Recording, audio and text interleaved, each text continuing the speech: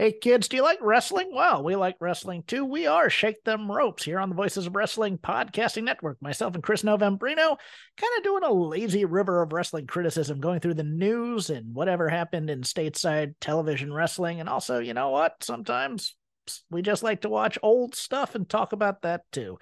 Love for you to give us a listen. If you haven't already, we are Shake Them Ropes here on the Voices of Wrestling Podcasting Network. This podcast is a member of the Voices of Wrestling Podcasting Network. Visit voicesofwrestling.com to hear the rest of our great podcasts, as well as show reviews, columns, opinions, and updates across the world of wrestling.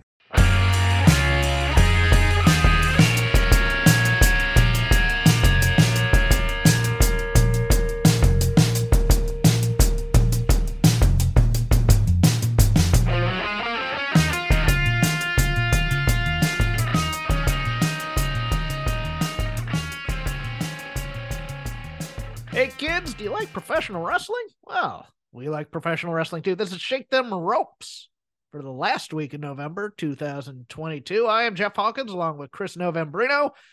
I am rested and ready to go after a trip to Vegas and a trip back to Scottsdale, Arizona. Chris, you'll be happy to know I won some money in Vegas. It doesn't help me in the slightest, Hawkins. I know it doesn't help you, but you might be happy for me for once. That might be something you like. We can try again another day. We can try again another day. They have this ridiculous machine. It's a solo bubble craps machine where it's like a small tube with two dice and a computer console.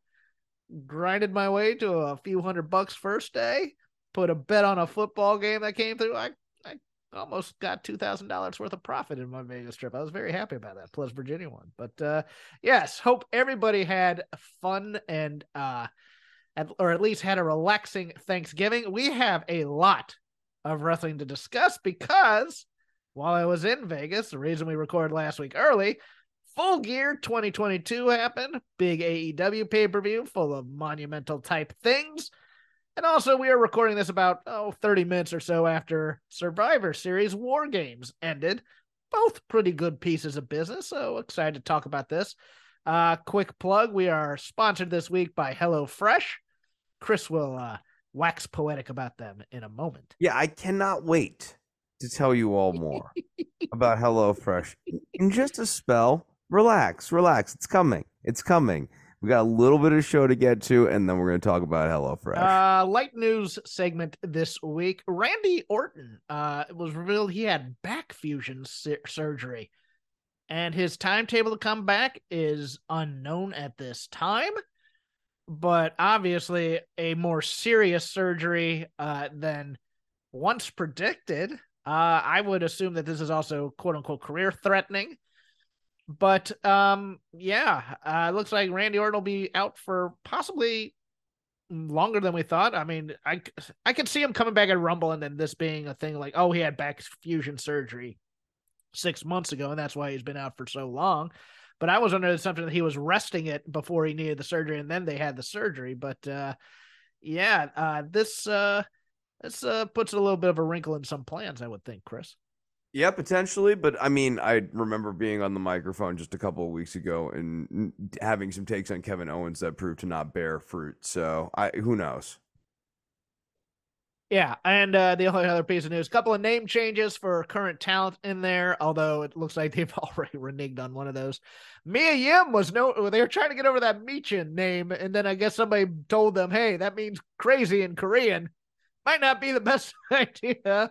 Might be a little misogynist to label a woman crazy. So that now I think they're just going to make a nickname. It's now going to be Michin Mia Yim. And then Sarah Logan has decided to call herself Valhalla. Yes. Which makes the whole Valhalla is coming opening thing strange. See, my joke is that because she kills the audience every time she comes out? But yeah, we're going deep and heavy into the Norse mythology. Make your own jokes as well. That's all I have for the news. Are we going deep and heavy into it, or are we doing the most shallow takes of Norse mythology we possibly can, Jeffrey? That's pretty much a good point. I will renege the point because Chris has made a better point. See how that works? I tip my cap to you, sir, and I'm happy for you for the How about first we call time. somebody Thor? I believe one of their finishers is called the Ragnarok. Like, Oh, yeah, they're is it? not. I think Is so. it? Oh my god! So basically, there's only 5 pieces of Nordic mythology we know. It's Odin, Loki, Thor, Ragnarok. Valhalla, and Ragnarok. That's it. That's the list. Maybe Freya's might be in the mix there. That might be going a little bit too deep into the catalog of hundreds of year old Nordic mythology. Oh, do we want to do the read now, or do we want to do something first and then do a read? No, we can do it. We can do I it. think it's a little bit too early to do that. Okay, we are make them wait a little bit more. I We love it. will. We Yeah, will. tease But them. Tease them. lazy river. Let's start with the ice cold takes, freezing, if you will, of Full Gear 2022. I thought mostly a good show. But Chris, I liked your tweet on it a lot, a whole lot, because it got me thinking about quite a lot of things. And I'm gonna cede the floor to you to say your own point, and then I'm gonna go into it a little bit more. Absolutely. Look, watching this show, I mean, now it's been a minute, so I have to kind of like think back. But my general vibe watching this show is that it was a very watchable and enjoyable pay-per-view. I mean, there were a few lowlights or whatever in terms of in-ring action, but by and large, totally fine, totally passable pay-per-view from AEW. Good pay-per-view. The issue for me came at the end of most of these matches where these finishes were massively overbooked. They were Rube Goldberg devices to get to something, and the Rube Goldberg devices didn't offer increased dividends.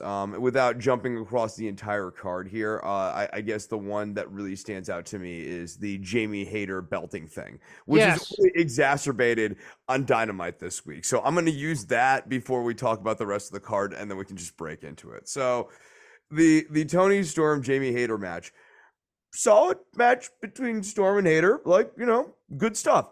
But then Britt Baker comes down, and the match, now becomes focused on will she or won't she with Britt Baker. Is Britt Baker going to help Jamie Hayter as a heel win the title to the delight of this crowd? And one thing I will definitely say about this show that was a negative is this crowd. This crowd is not helping by cheering all of the heels. I was frustrated by that in this Yeah. match. I Oh, in thought, this match in but particular, but I made it a condemnation of the company.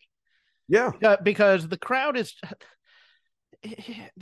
is cheering Britt pulling the turnbuckle and the heels cheating to win the title, because wouldn't it be so cool to have somebody new on top, and everybody needs a trophy. And it was just, I don't mind a few people cheering for heels, I don't, but when the entire crowd are cheering against your baby faces. This is cowardly, and let me explain why. It was cowardly because you booked yourself into a corner with Storm and Hayter, and the move here, if you want to belt Hayter here, and I think that was the right move, like the right outcome to this match is Hayter should have won. They needed to commit to a double turn, and if you want to have Britt Baker involved in that, where Britt Baker makes the save, let's say Tony Storm takes a page out of our boy Pac's playbook, and she wants the hammer now. Now it's hammer time for Tony Storm. You can have Britt Baker come out and take the hammer out of Tony Storm's hand, where she gives a hand, so to speak, to Jamie Hayter so that Jamie Hayter can win on her own merits. The move here should have been a double turn, but they didn't want to do that. They like split the difference on it. They came up with this Rube Goldberg device, and now it's Britt Baker being the queen maker. It literally saying it's Jamie's time before she affects the outcome such that it becomes Jamie's time. I didn't think that this was a good value-added moment for Jamie Hayter, and I thought it was even more womp womp when they announced on Wednesday that retroactively, because of what happened with Thunder Rosa, in fact, Tony Storm the whole time was in fact really a real champion, not an interim champion. Ooby dooby. I guess they're done. I guess they're done with Thunder Rosa. My major problem with Full Gear were we had 4 matches involving you know, temptations of baby faces, supposedly, and whether or not they will cheat or not. And the problem is, three of them took away from the one on the main event, which was the main one that everybody was interested in. You had the Death Triangle and the Hammer. You had Keith Lee and Swerve. You had Britt and Jamie, and then you had the MJF Regal stuff. And they're all pretty much the same story. And sure, a few of them ended differently than we thought they would, but they're still the same theme. And it really is a indictment of the booking that you had that many stories with the same theme on the same card. I can't, I still, that was my feeling coming out of the pay-per-view, is that I could not get over, is how diminished the MJF one was, because we've already seen three stories that had the same theme. Right. And I mean, to go to another one of those, the Keith Lee and Swerve Strickland one. I mean, we've talked about this on the show before. I think they had written themselves into a corner where Keith Lee just needed to also commit here. It was cowardly to no, Lee's going to stay a babyface. They broke Billy Gunn's hands. They broke his hands so that he couldn't do a gesture. The line had been crossed. We had crossed the Rubicon. What was the final straw for Lee? What was Swerve going to use a chair? That was going to be too much? Yeah, not breaking a guy's fingers. No. No, and that was something that Lee literally had weeks to think about. That occurred. Lee had time to think about it. He apparently is fine with it, because it wasn't as though he ever looked wistful in any way, shape, or form at Billy Gunn. No. I think you're exactly correct on this. I'm gonna get my other kvetching out of the way so that I can praise the MJF story, because I really did like it. The Elite are back. The Elite are, let's face it, they're the clique of 1993, but everybody likes them this time. Kenny Omega did an interview with Sports Illustrated where he just, hey, Punk's just doing business. We're just doing business. Let's just move on.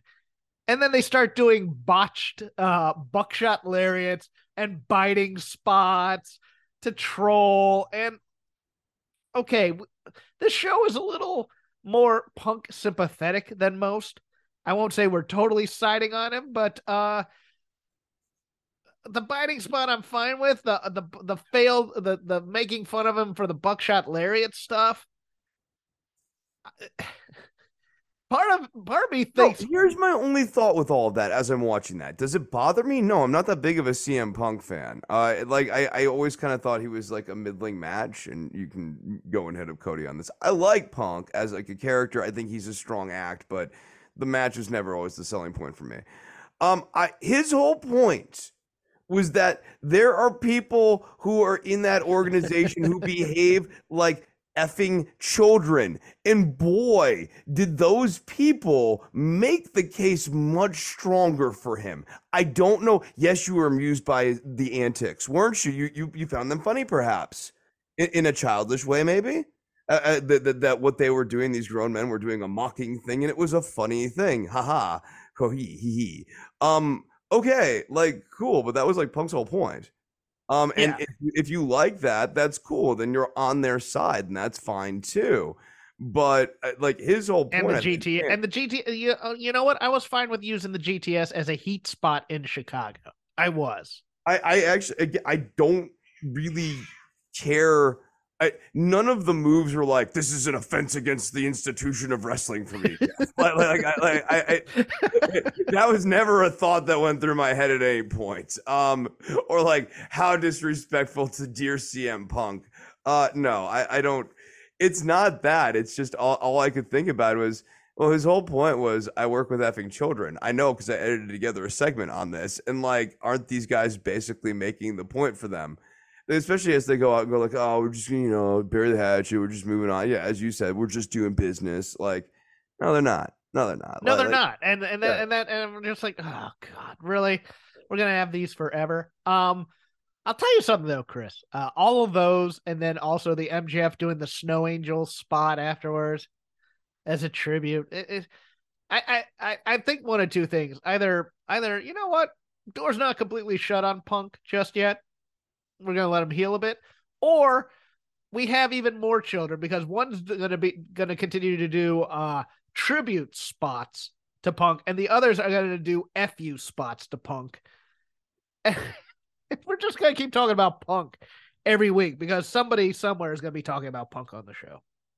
It's actually kind of a funny commentary on Punk too, that two of the biggest acts in the company are still basically commenting on this person with their performances. Yes, it is. We didn't really need him. He wasn't really important to us. Also, like, check out all these songs that I'm writing about him. It would be hilarious to me if MJF walked because of the Elite and what they did to Punk. But I don't think. I mean, that's a year or so down the road. But yeah, that match was everything you thought it would be. They're doing best of 7. I don't mind that even though, look, this isn't my style between the two of them. Indie-rific, lots of spots, lots of high spots. Keep running at a fast full speed and don't really have a cohesive thing going. But if it gets ticket sales up, if it gets ticket sales down a little bit too yeah. over time, and for me that's made a more enjoyable experience. I saw people going like, "Look at this hyper choreographed stuff," and it was a sequence between, I believe, Nick and Phoenix, and I was watching it and going, "That's just that style being worked well." Yeah, I don't mind good choreography. I had no problem with it. Yeah. Yeah. I don't mind it all the time. And look, if it's going to help them get their ticket sales up, good for them. I'm happy about that. And now we have the House of Black back as well. It looks like so. But like, I guess the other problem that is a recurring issue for me with like this show's presentation or whatever are these like heels who are obviously heels who are allowed to be cheered as baby faces. Yes, they have that problem. The Elite come out. And we have Michael Nakazawa, Brandon Cutler, and I always want to call him Cyrus, Don Callis. And like these are like the accessories of a heel team still. And I think there just needs to be more narrative discipline. Like the issue of 4 of the same theme being being match styles or match formats or whatever. Like there are a number of narrative problems with this show. The work was not the issue here. No, not at all. And let me heap some praise on Full Gear because while Jon Moxley's go home promo stunk. The match with MJF I thought was pretty damn good, and I thought the turn of Regal was pretty great. I'm not sure they nailed the dismount on Dynamite. I liked the Bryan Danielson promo. It wasn't a full on, hey, we're all gonna go kill Regal now. There's some depth to it which I like and can be explored. But the actual hey, MJF, it just sort of felt like they didn't know what they were doing with those 3 characters when they wrote the scene. Yeah, but the MJF getting the knuckles slid to him, knocking him out, that end of the story, great piece of business, I thought. And also just the match itself was very, very good as well, with MJF starting out kind of as a flaky baby face and Moxley playing full heel to that crowd. I mean, it was a very strong title match.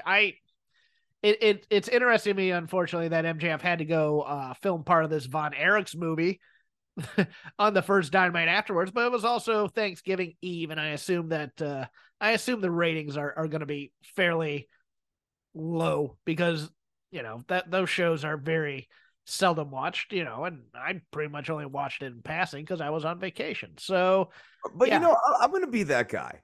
And once again, indict the crowd here a little bit because this match would have been so much more fun if MJF was trying to still convince this crowd that he was actually a good guy for the entirety of that match, finally wins them over.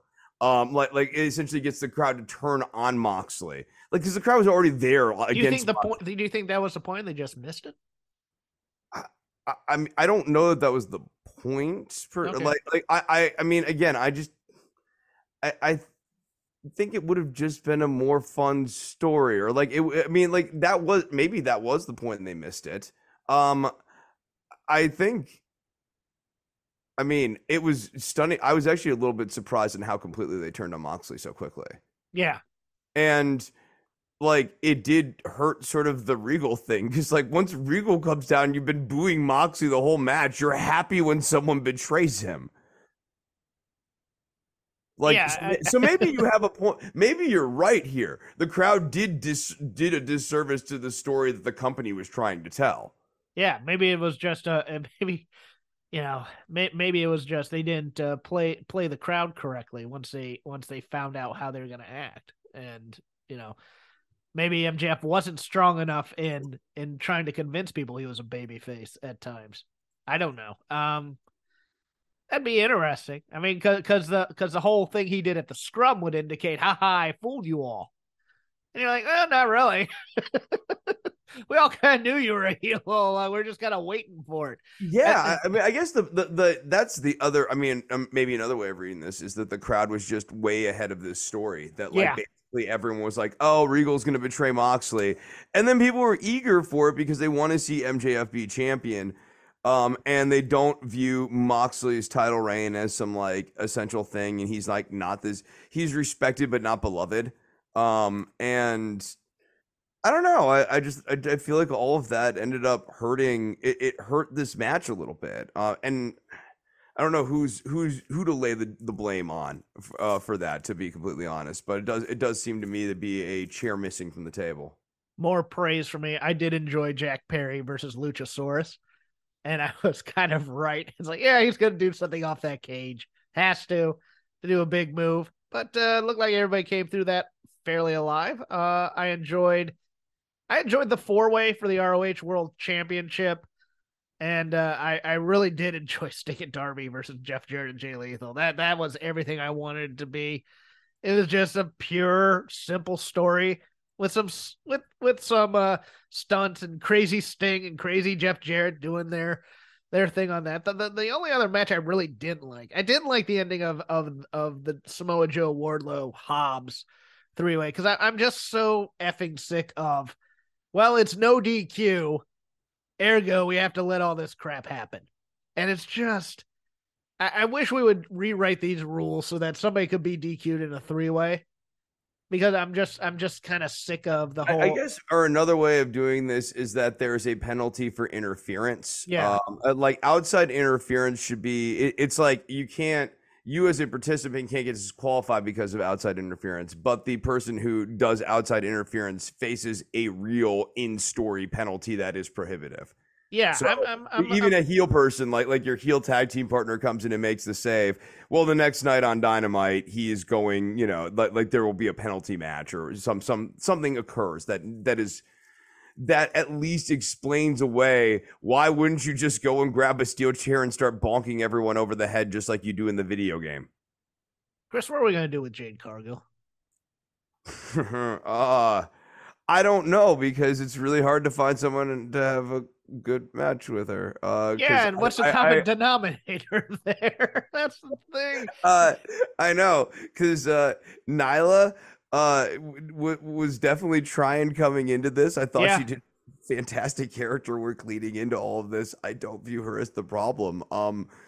I think like Jade's a fine act, but she hasn't progressed, or like she's a fine act in the sense that like she has a look, she's got some catchphrases, she's got some charisma, but she has not progressed in ring. She and Anna Jay, neither of whom have progressed in ring. No, but they gave her an aspirational title reign, and for those of you who are critical of me when I said that a few months ago, please come back around now. Let's have another discussion about how much growth has occurred during this, or if this is a worthy title reign. It hasn't been, you know it.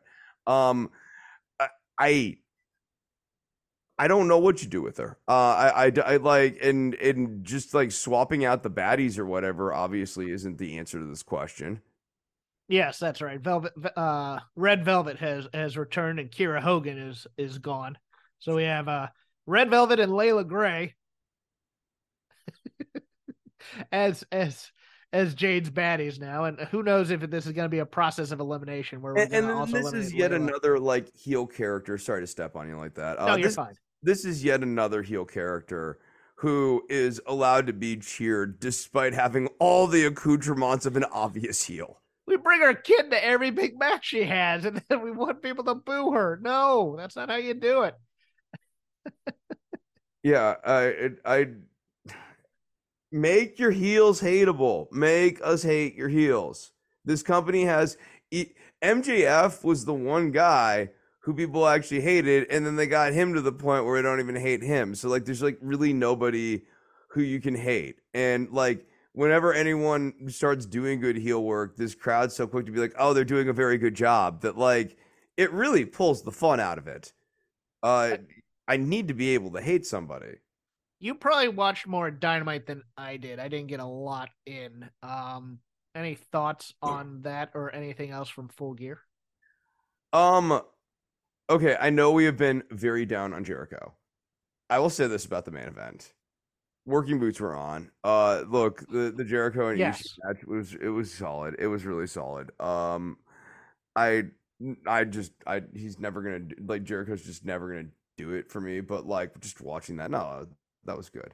The other than that, we have more Death Triangle stuff. Ethan Page, I'm like a little bit, or no, Ethan Page, I'm a little bit confused by because I really like. I kind of think he should have won this. I think the intrigue, honestly, is Page going up against MJF, instead of like the hyper injured Ricky Starks going up against MJF. In part because it does not seem like this crowd is ready to boo MJF yet. Like Ricky Starks would actually be a just fine guy to ultimately go up against MJF. And maybe you could get the crowd behind Starks in a meaningful way where he's the obvious babyface and MJF's the real heel. But doing it right now, even with like a taped up DDP ribs, nah, that ain't gonna do it. Yeah, why wouldn't you just go, hey, wait until I get to full strength until I can have a title shot?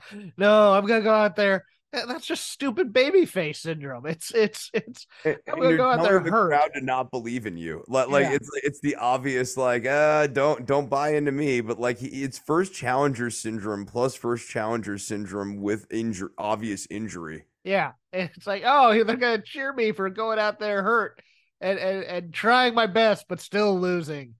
And they're gonna get the no, that has to be earned in match. Like that can't be earned before the match. If you're going into the match hurt, you're a dope. Yeah, Well, yeah, it's interesting because they're trying to rebuild Hobbs a little bit because I liked the vignette. I thought that was very good, and they're trying to rebuild Starks at the same time. When the point was, you probably shouldn't have torn them down in the first place.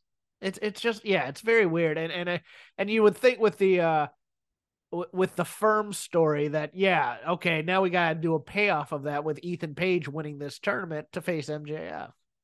yeah, and I just like I don't know. I think that is closer to where the crowd's at, anyways. Got to do a little bit of a payoff to that storyline. I also just think you need to protect Ethan Page. It seemed like they were trying to build him up. Like making him an also ran in this tournament doesn't really do anything. If anything, company. I mean, I thought MJF really, especially like looking at the crowd reception against him against Moxley, like MJF probably needed to be turned babyface as well. And then have guys like the Firm going after him. I guess WWE is doing media scrums now because I'm looking at clips of Sami Zayn and Paul Heyman doing a press conference. I guess Becky Lynch did oh my goodness, they're actually going to copy the other group. Okay, interesting. I think it's interesting to see how WWE. This is like a sidebar because it's not really related to any show. How WWE has been quietly tweaking the product. So, like Michael Cole this week on commentary to me really stood out with how much we've talked about the history lessons before, but like he's really going into it now. Like that is a clear green light. Tell people what these what these companies are all about during War Games tonight. I mean, he was talking about without necessarily saying New Japan, talking about the history of the Bullet Club, in as kind of an on the nose way as you've ever heard on WWE television. Right. I even think like the advertisements in that stuff have been different. And then yeah, like they're getting. This is not actually the first time that they've ever done scrums. I know this because I used to capture back in the day. Right. Yeah. So I know that they have done this, and it would have been right at the launch of the network. So this might have been actually a holdover, like an old Levesque. No, I remember one that. Yeah, I remember a couple they did. Like they had the Shield on one, and they didn't say anything the whole time. And then they had the Wyatts come in. I remember scrums a few years ago, and then they scrapped them because because they were getting over. I guess I don't know. I mean, no, I mean like to this point, I don't know if they're gonna do it, but like it wouldn't shock me if they brought back like Talking Raw again and like brought it back as like the show it was when it was good and actually like a thing to watch. Yeah, now it's just a piece of business on the network, I guess. But yeah, any other AEW thoughts before we close the bag on that? I don't think so. I mean, we sort of nailed it, or we already talked about it with Regal. I just want more. Like this betrayal was the sort of whole like will he or won't he story there, and I just didn't feel like we got enough payoff from Regal here. Like this we really should have gotten the Kaiser Soze moment here on Wednesday. Well, it felt like, okay, well, we know this is the day before Thanksgiving and ratings are going to be low. So we need to find a way to push it off for a week. And you're like, okay, then why do it then? Right. Like, I mean, honestly, have the whole storyline be just Moxley and Danielson at the arena. They think Regal's going to be there and he's not there. And he's not. Yes. Just don't even have him on the TV the entire time. Yeah. No, he didn't show up because MJF's not here. And then it becomes, well, what becomes of us? And they're all kind of having a weird esoteric moment where are we still the Blackpool Combat Club, even though our leader's no longer here?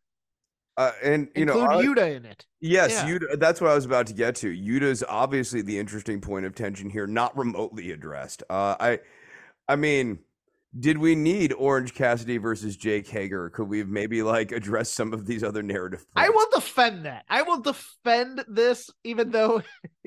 Well, the other problem was it came at such a poor moment because it came at the moment where it's just like, okay, now we're getting this comedy match as opposed to having some emotional resonance. But Hager's gotten this stupid hat over.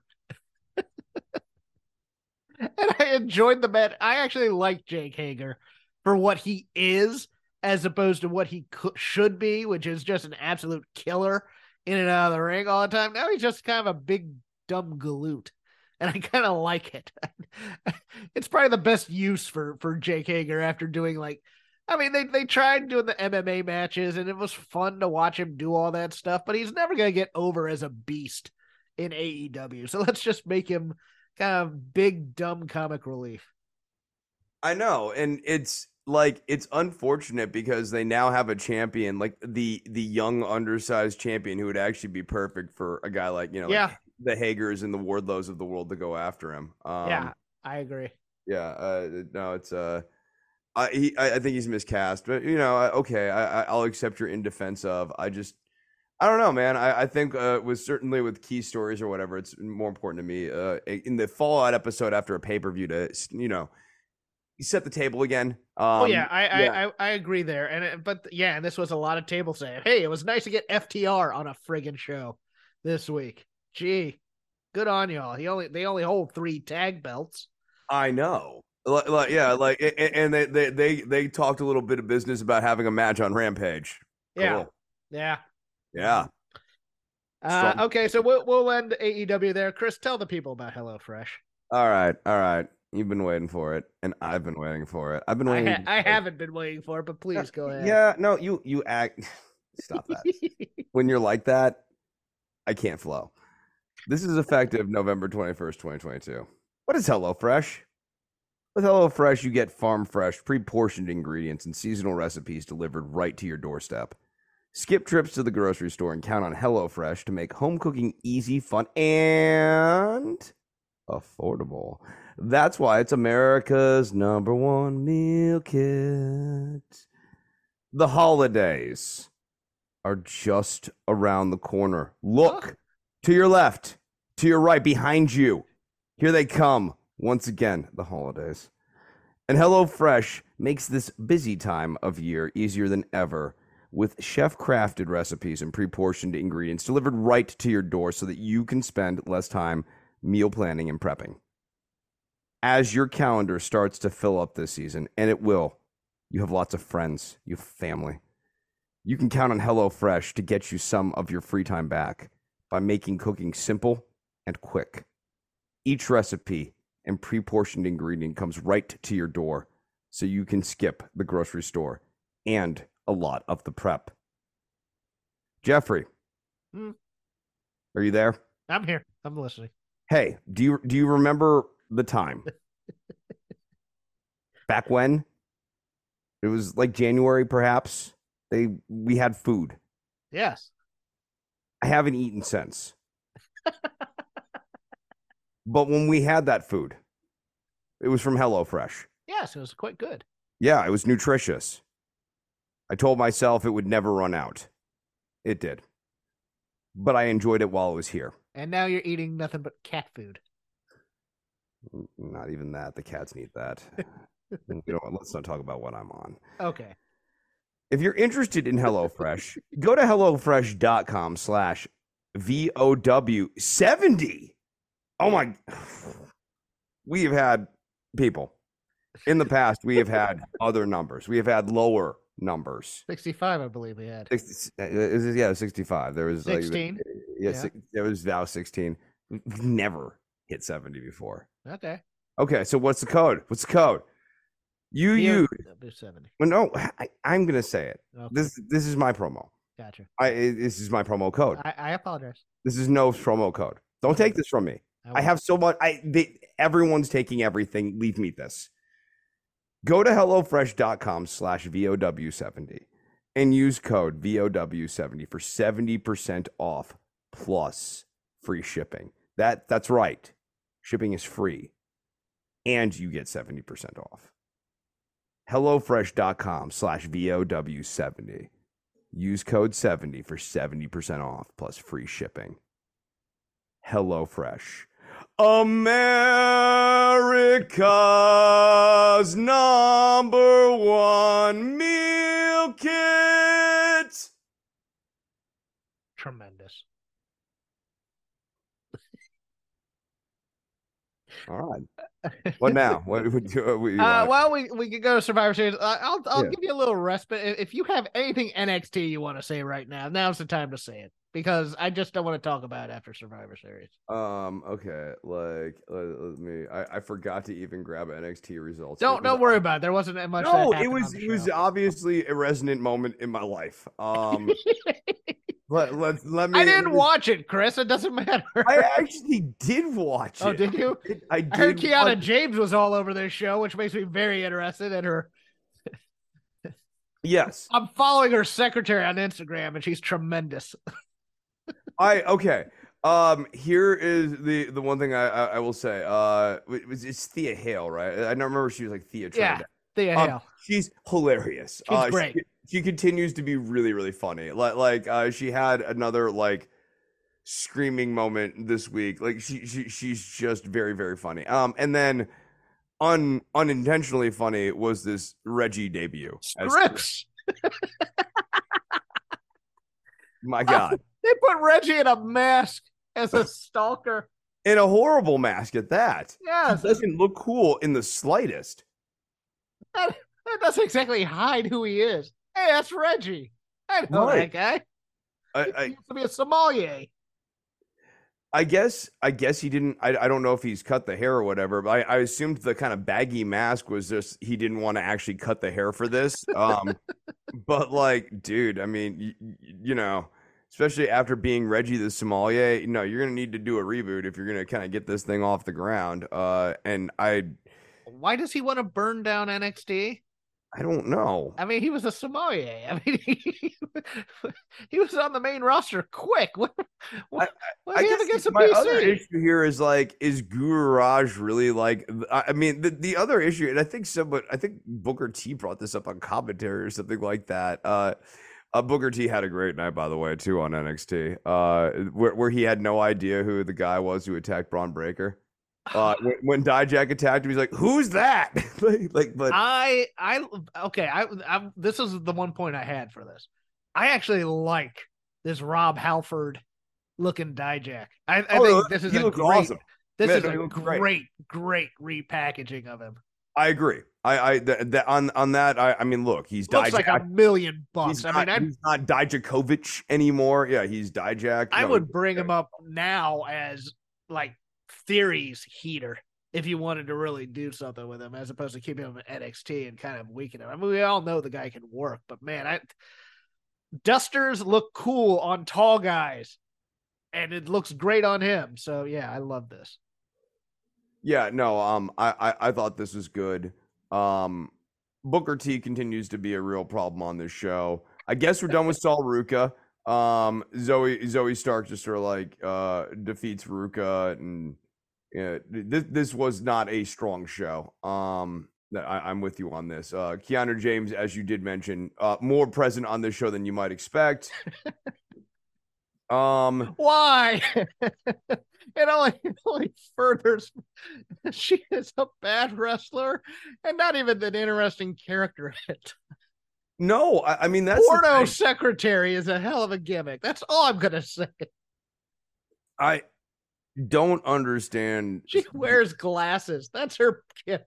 This is a show where sometimes, especially episode to episode, you're like, did anyone think about like what this looks like as a total card? Because it just reads like crap when you go match to match on it. I think every week where Diamond Mine isn't kind of like featured in a segment is a week on NXT right now. Well, I'll agree with that. I'm good with that, and Pretty Deadly as well. I think you can have them on there, but if they're not featured, then it's a weak show. And those are the two biggest personalities on the show, are the Creed brothers and Pretty Deadly to me. And Carmelo and Wesley was fine, except that Booker T just chewed too much scenery during the entire season. Oh yeah, I mean, there are days where Booker T, you can just feel that somebody gave him a stage note of show more energy, and then it just becomes overwhelming with his energy, where he's just like, and that's what I'm talking about, right? That kind of crap, and you're just like, God, Booker, calm down here. Watch the product occasionally. Yeah, no. So then let's move on to Survivor Series. Overall, a really good card, I thought. Well executed in terms of the stories they wanted to tell. I think they got through those as well. Just one tremendously weak spot, and we'll get to that in a moment. But let's because it's fresh in our minds. Let's go through this one by one, starting off with the women's War Games match. Everybody's talking about how sloppy this was. I was fine with it. I thought it was a pretty damn good match. And especially, I know a lot of people, after the match, they're talking about who looked great and who did this, who did that. I'm going to give a shout out to Dakota Kai in this match, because she killed herself for some of these women to make them look like the killers that you wanted them to be on the babyface side. I thought she did quite well. I thought Nikki Cross did okay for herself after having a tremendously cringe character. And of course, Rhea Ripley is just being booked so well that it's hard not to come off well in that match. I liked how they took her out of the match with the mist too. I thought that was clever. I thought everything about this match was fairly clever, and I thought there wasn't really a weak link in this match, to be honest with you. I mean, anybody you thought, would be, wasn't. Alexa Bliss didn't do anything that really, detracted from the match either. I mean, she was pretty good in the spot she was in, took some bumps that you'd go, oh my God, for a woman of her size. Your thoughts on the women's War Games match? I thought it settled in nicely. Look, these matches are always a little bit draggy to me before the match officially begins. And the plunder drags it down too. I gotta be honest with you. I'm not a fan of I like that they brought back 5-on-5 for the War Games. I think that was smart. I See, I like. I want the war games to feel like a war games rather than it's a match in a cage for a while, you know. And the plunder kind of does that, but at the same time, it just feels like it's window dressing. Whereas I remember I was a little frustrated watching Dakota and who started off for them. It was Bianca. I was like, stop doing a wrestling match and just beat each other up. It's the war games. But I I think get they that. need a fewer pieces of plunder. Two or Yeah, I three would agree. important Chekhov's guns that are going to be Yes. important spots in the progression of the actual match that are brought in by the fifth competitor. So Yeah, like because we had like 4 kendo sticks, 3 trash can lids, couple of tables, which I thought I liked. I liked like the pinning Bianca against the cage with the table. I thought that was a clever I spot. don't like the parts when it The becomes like ladders. when it becomes like Sharks versus Jets though, and everyone has Yes. kendo sticks or whatever. Yeah. That's always cheesy to me. I agree. I agree with that. Yeah. All right. Yeah, that was my thought on that. I mean, honestly, the only real low light of the show, if you want to talk about that, for me was Ronda and Shayna. Yes. Yeah, Yes. yeah, Ronda and Shotzi. This was not good. This wasn't good. Ronda just decides. I mean, Shotzi's starting to get over, and she's starting to do her crazy things, and she's gonna do some high spots and whatnot. And Ronda literally just decides, I'm not going to take this DDT from the apron to the floor. So she lets Shotzi look bad. And then she tumbles to the floor afterwards. Shayna's out here dying because Shotzi's just killing her with all these dives and stuff. But this match was bad from the beginning because in the lead up to it on the bump, Shotzi comes on there. She goes, she's dedicating this match to her dead father. And I'm like, you're gonna have your babyface dedicate this match to a dead relative and then lose? Somebody needs to step in right now and go, no, we don't want to do that. We don't want to have a babyface dedicate this to a dead relative and then come out and get clowned by Ronda Rousey, who still doesn't have gear that fits after 3 years, which is ridiculous. You used to be a combat sport veteran. Buy some gear that actually moves with your body, please, instead of always having to adjust it during the match.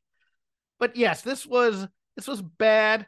It was bad because Ronda just wouldn't cooperate with Shotzi a little bit, and Shotzi's a high spot person, and that's she's into the plunder and everything like that. She probably should have been in the war games instead. I gotta be honest with you. That's where it seems like someone like her would fit, but instead they decided to sacrifice her on the altar of Shayna and Ronda, who are coming off as terrible personalities in their promos as well.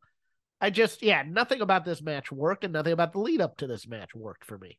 No, and Ronda's just a very boring act right now in the ring, and honestly, on the it's just a boring act. Do they?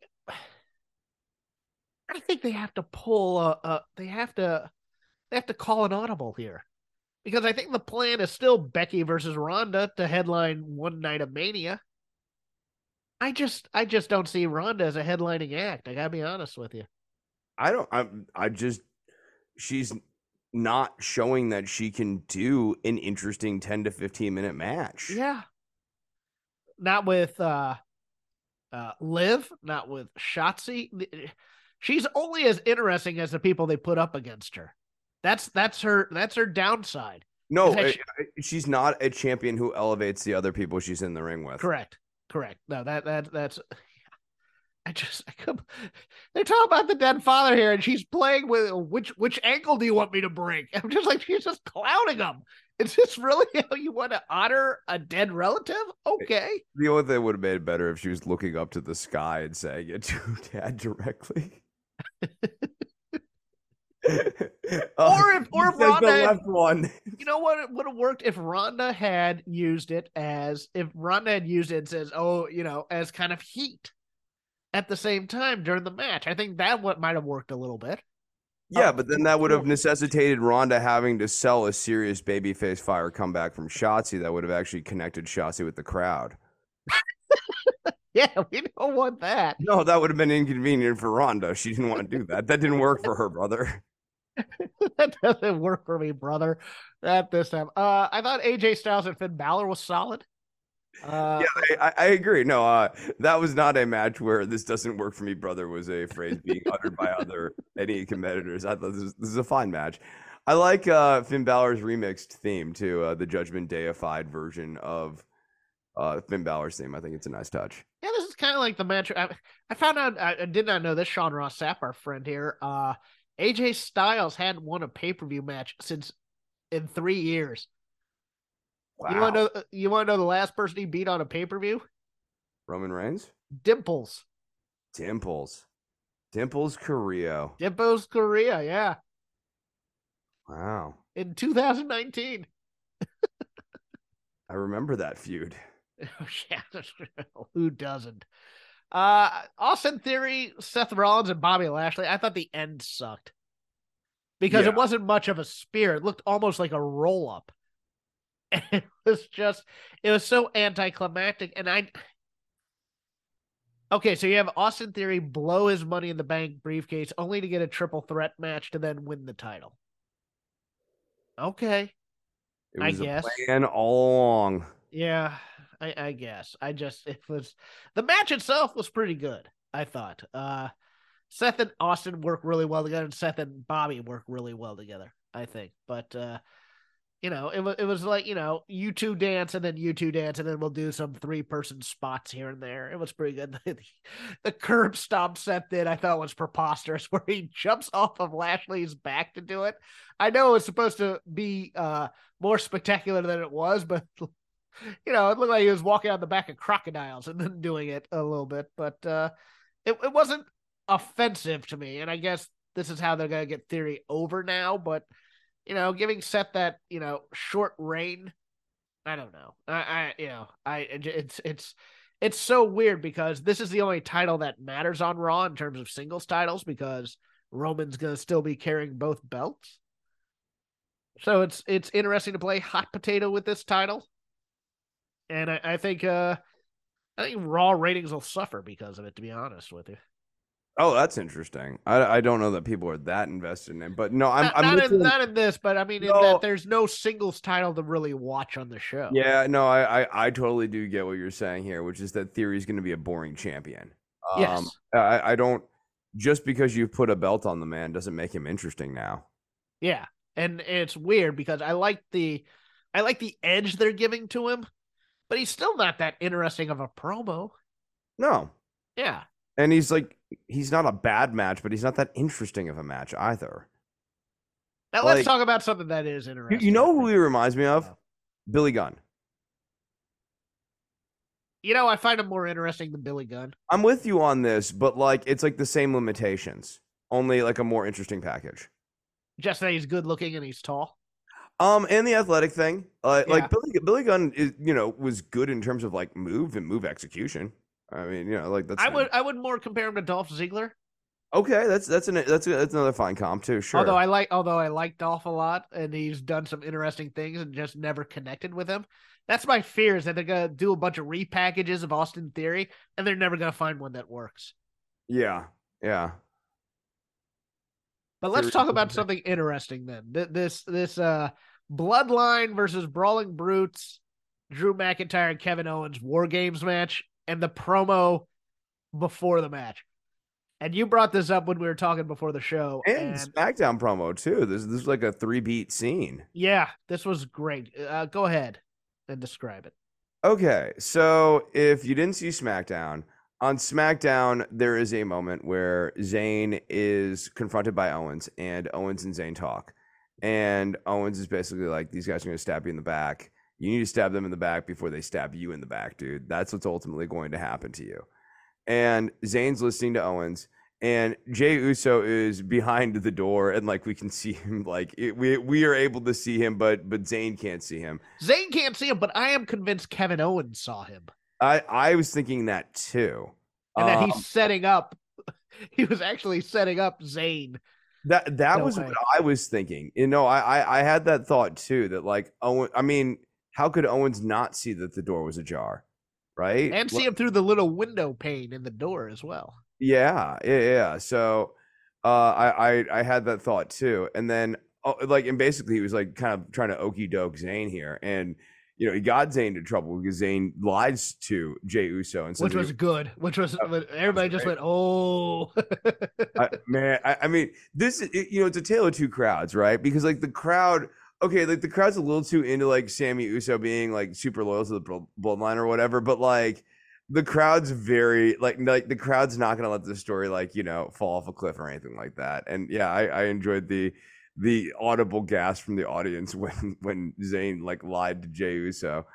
And so then we get this follow up here where like Jay is this is before the match here tonight. Jay wants Roman to talk to Sammy about what happened on Friday, and Sammy goes and meets with Roman. And what I was really like goo goo gaga over is just that like instead of him acting like no nothing happened and doubling down the lie, he completely comes clean. Yes, in this like still colored angled sort of way, but like everything he says is factually true. It is he said he basically tells Roman, I trust you enough to say, hey, yeah, I lied to Jay because Jay doesn't like me.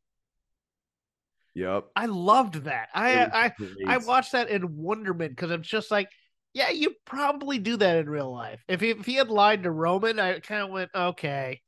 I mean, but it was such a weird, cool story beat, and I loved it. I know, it was great, and then it created a really intriguing will he or won't he angle where you could possibly see this playing out in both directions at this point, because it was almost too neat to the point where if Sammy had decided to stab Roman in the back, it would have been perfect. And it would have been really interesting in part because the scene ends with Roman hugging Sammy and the eyes are open. Like he's going to stab Sammy in the back here. Sammy has made the wrong choice. I enjoyed this a lot. And then we cut to the match here with the betrayal of Owens, and he sets up Jay and he gets the big hug and everything like this. And we still have, Roman's eyes at the end of scene 2, which means that ultimately this ends badly for Sammy. At the end of the day, they're going to sell this guy down the river so hard. But he's now made his bed and he's now sealed his fate. I love this. This is a lot of fun. No, I absolutely it was being laid on a little bit thick, arguing mid match. I was starting to go, okay, they're gonna go too big on this. They're gonna go too big on this. But I thought it hit the right amount of drama. Like when he doesn't pull Kevin off of Roman, when he just instead stops the referee from counting and the eyes met. And just everything in that whole I thought Roman was actually going to be out for the entire sequence and not see what Sammy did. And then wake up and go, okay, Sammy blew it or whatever. Instead of being the hero, he wouldn't have seen any of that. But I think it was important because Sammy had to gradually sell his soul here, right? Yes. So he couldn't hit Owens yet. But he needed to stop the match because he's actually truly loyal to the bloodline because he's a dope. And so that's why he pulls the referee's arm. That was brilliantly blocked in my opinion. It was really that. My favorite part. It was a fun match. My favorite part is the reconciliation of Sammy and Jay. Yes. After the super kick spot, and he's just telling Jimmy, F that guy. We got a match to win or whatever. And Jimmy's like, no, man, he's our teammate. We gotta get him up. And then just the whole, hey, I'm gonna look at when he looks at Roman, gets up, does the Helluva kick on Kevin, and just points at him. Jay and Jay's just kind of looking and like, okay, yeah, I'm gonna get the glory here. He's giving it to me. And there's a weird moment after the pinfall where the only one standing tall at that moment is Sami Zayn, and he's standing over everybody. And I kind of didn't want him to be the goof. I kind of wanted him to be empowered after that. Like at this moment, I am a god Yeah, type of a this feeling. entire situation is my manipulation. I am the Yes, master I was manipulator. kind of hoping for that. I don't mind we didn't get that because the hug between him and Roman, and then Jay just absolutely going nuts hugging the guy was such a cool little thing. Oh, I also liked in the moment after part of Sammy's like stomach, like clearly like his internals are telling him, "I've done the wrong thing here. I've done the effing wrong thing here." And that is all brushed away by Jay's elation. Like Jay has finally forgiven him, and the crisis of conscience is swept away by what appears to be success. Yeah, I would really like a character pivot on Sammy though, right now. After this, like, okay, I don't need to be needy anymore. Now I'm confident Sami Zayn. And that's when Roman starts to get the feeling, oh crap, I've created a monster and I need to stop this within my own family. I want to give a little bit more credit as well to the fifth member of the Bloodline. I thought Solo Sikoa coming off as badass assassin in this match was fantastic as well. He's just screw it. I'm taking on the biggest guy in this match at all times, and that He's was him. slotted in really, really nicely into this storyline. Like he doesn't ever feel lost as a character or anything like that. He very much feels like the fifth part. Yeah, I liked that. I even liked the whole. It was a little melodramatic, but I liked the whole Jimmy's gonna go to the ring, and then Roman stops him and points at Sammy, and Sammy's just kind of like, huh, okay, whatever. Oh no, that was another nice little beat in this story where it's Yeah, trial by ordeal, where like Roman wants to see what Jay and Sammy will do. yeah. Because part of this is that Roman does not fully trust Jay right now either. Yeah, I was hoping that Sammy was going to be first in this match to have to prove his loyalty, and then Jay would be the one having to be sent. But I like the way this turned out. I thought this was great, and yeah. And on the babyface side, look, I don't. The only weak link here is really Ridge Holland because everybody else here was just there to sell for the bloodline, and I thought everybody did a tremendous job. I thought the former Pete Dunne, now Butch, really acclimated himself well in that first 5 minutes as a killer again, and the small joint manipulation thing really helped him a lot here. God, I wish he'd go back to being Pete Dunne. I know. Like Michin is like a 1 week thing, but we're stuck with Butch forever, it seems like.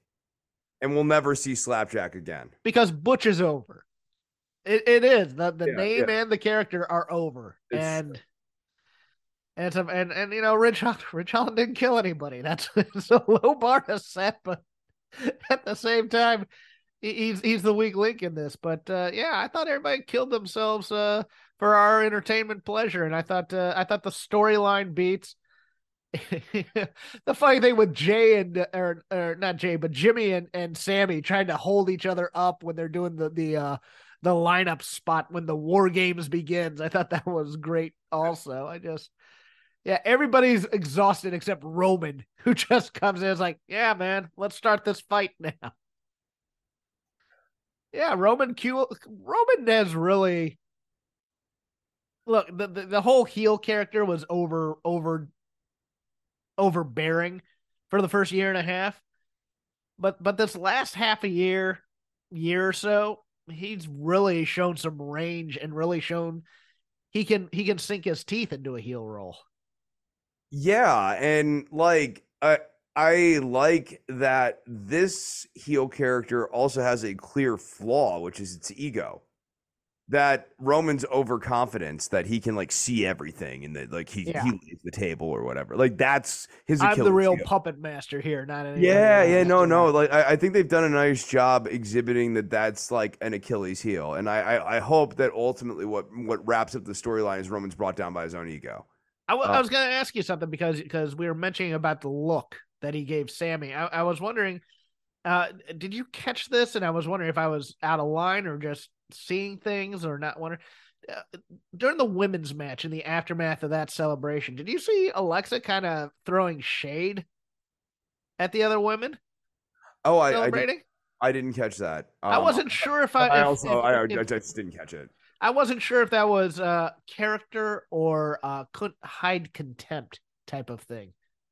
I wasn't sure about that. So listeners, you can let me know if I'm off base about that if you rewatch and take a look. But it looked like there were times where Alexa was just kind of scowling and then would hide it with a smile, and you're like, okay, what's going on there? But this was a story match. This wasn't a work rate match. Nobody's going to give this 5 stars necessarily for the work in it, but the storytelling I thought was exemplary. Yeah, I agree. I thought, this is a story match. And I thought the stories were good. Yeah, and the story match in AEW was good as well. So going into this last month where it's kind of silly season until they decide to reboot and the road to WrestleMania starts with the Royal Rumble, which I assume we're going to have either Rhea and Bianca at the Rumble, or I would assume that, and then Becky versus, if they're still going to do the title unification, Becky probably has to win the Rumble, or she has to beat Bianca at Elimination Chamber or something. We still have to get Charlotte in this mix, and who knows if Sasha Banks is going to be around. So women's division, very interesting. Men's division, a little bit more straightforward. I think Cody wins that Rumble, challenges Roman, and wins. So we'll see. Yeah, and that would be a good storyline. That Roman underestimates Cody. Oh, I loved Kevin Owens' shirt today too. I need to get me one of those. I also enjoyed when Kevin Owens referenced Steve Austin by saying, "I ain't finished with you, not by a long shot." I was like, "That's a good Austinism. I haven't heard that one in some time. That's a good one."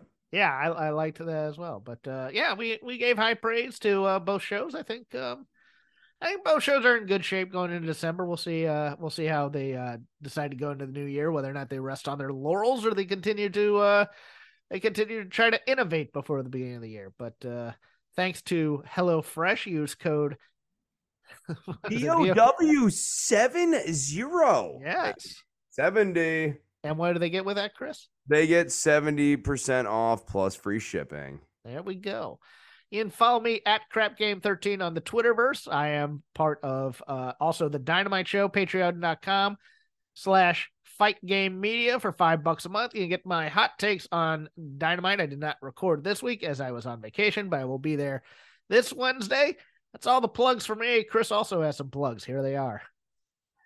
If you want to follow me on Instagram, you can go to Instagram.com/Dr. DOCTOR_Nov NOV Dr. Nov on Instagram.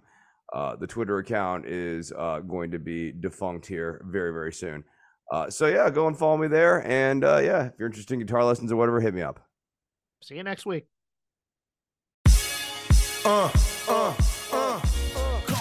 Hey now, it's Mike Gilbert, host of the Mike and JD Show, right here on the Voices of Wrestling Podcasting Network. Join JD by God Oliva and myself every Thursday night live on the Voices of Wrestling YouTube channel at 11:30 p.m. Eastern Standard Time, as we stay up all night discussing all the hottest stories in professional wrestling. You can also check us out right here on the Voices of Wrestling Podcasting feed, or you can subscribe to the Mike and JD Show feed.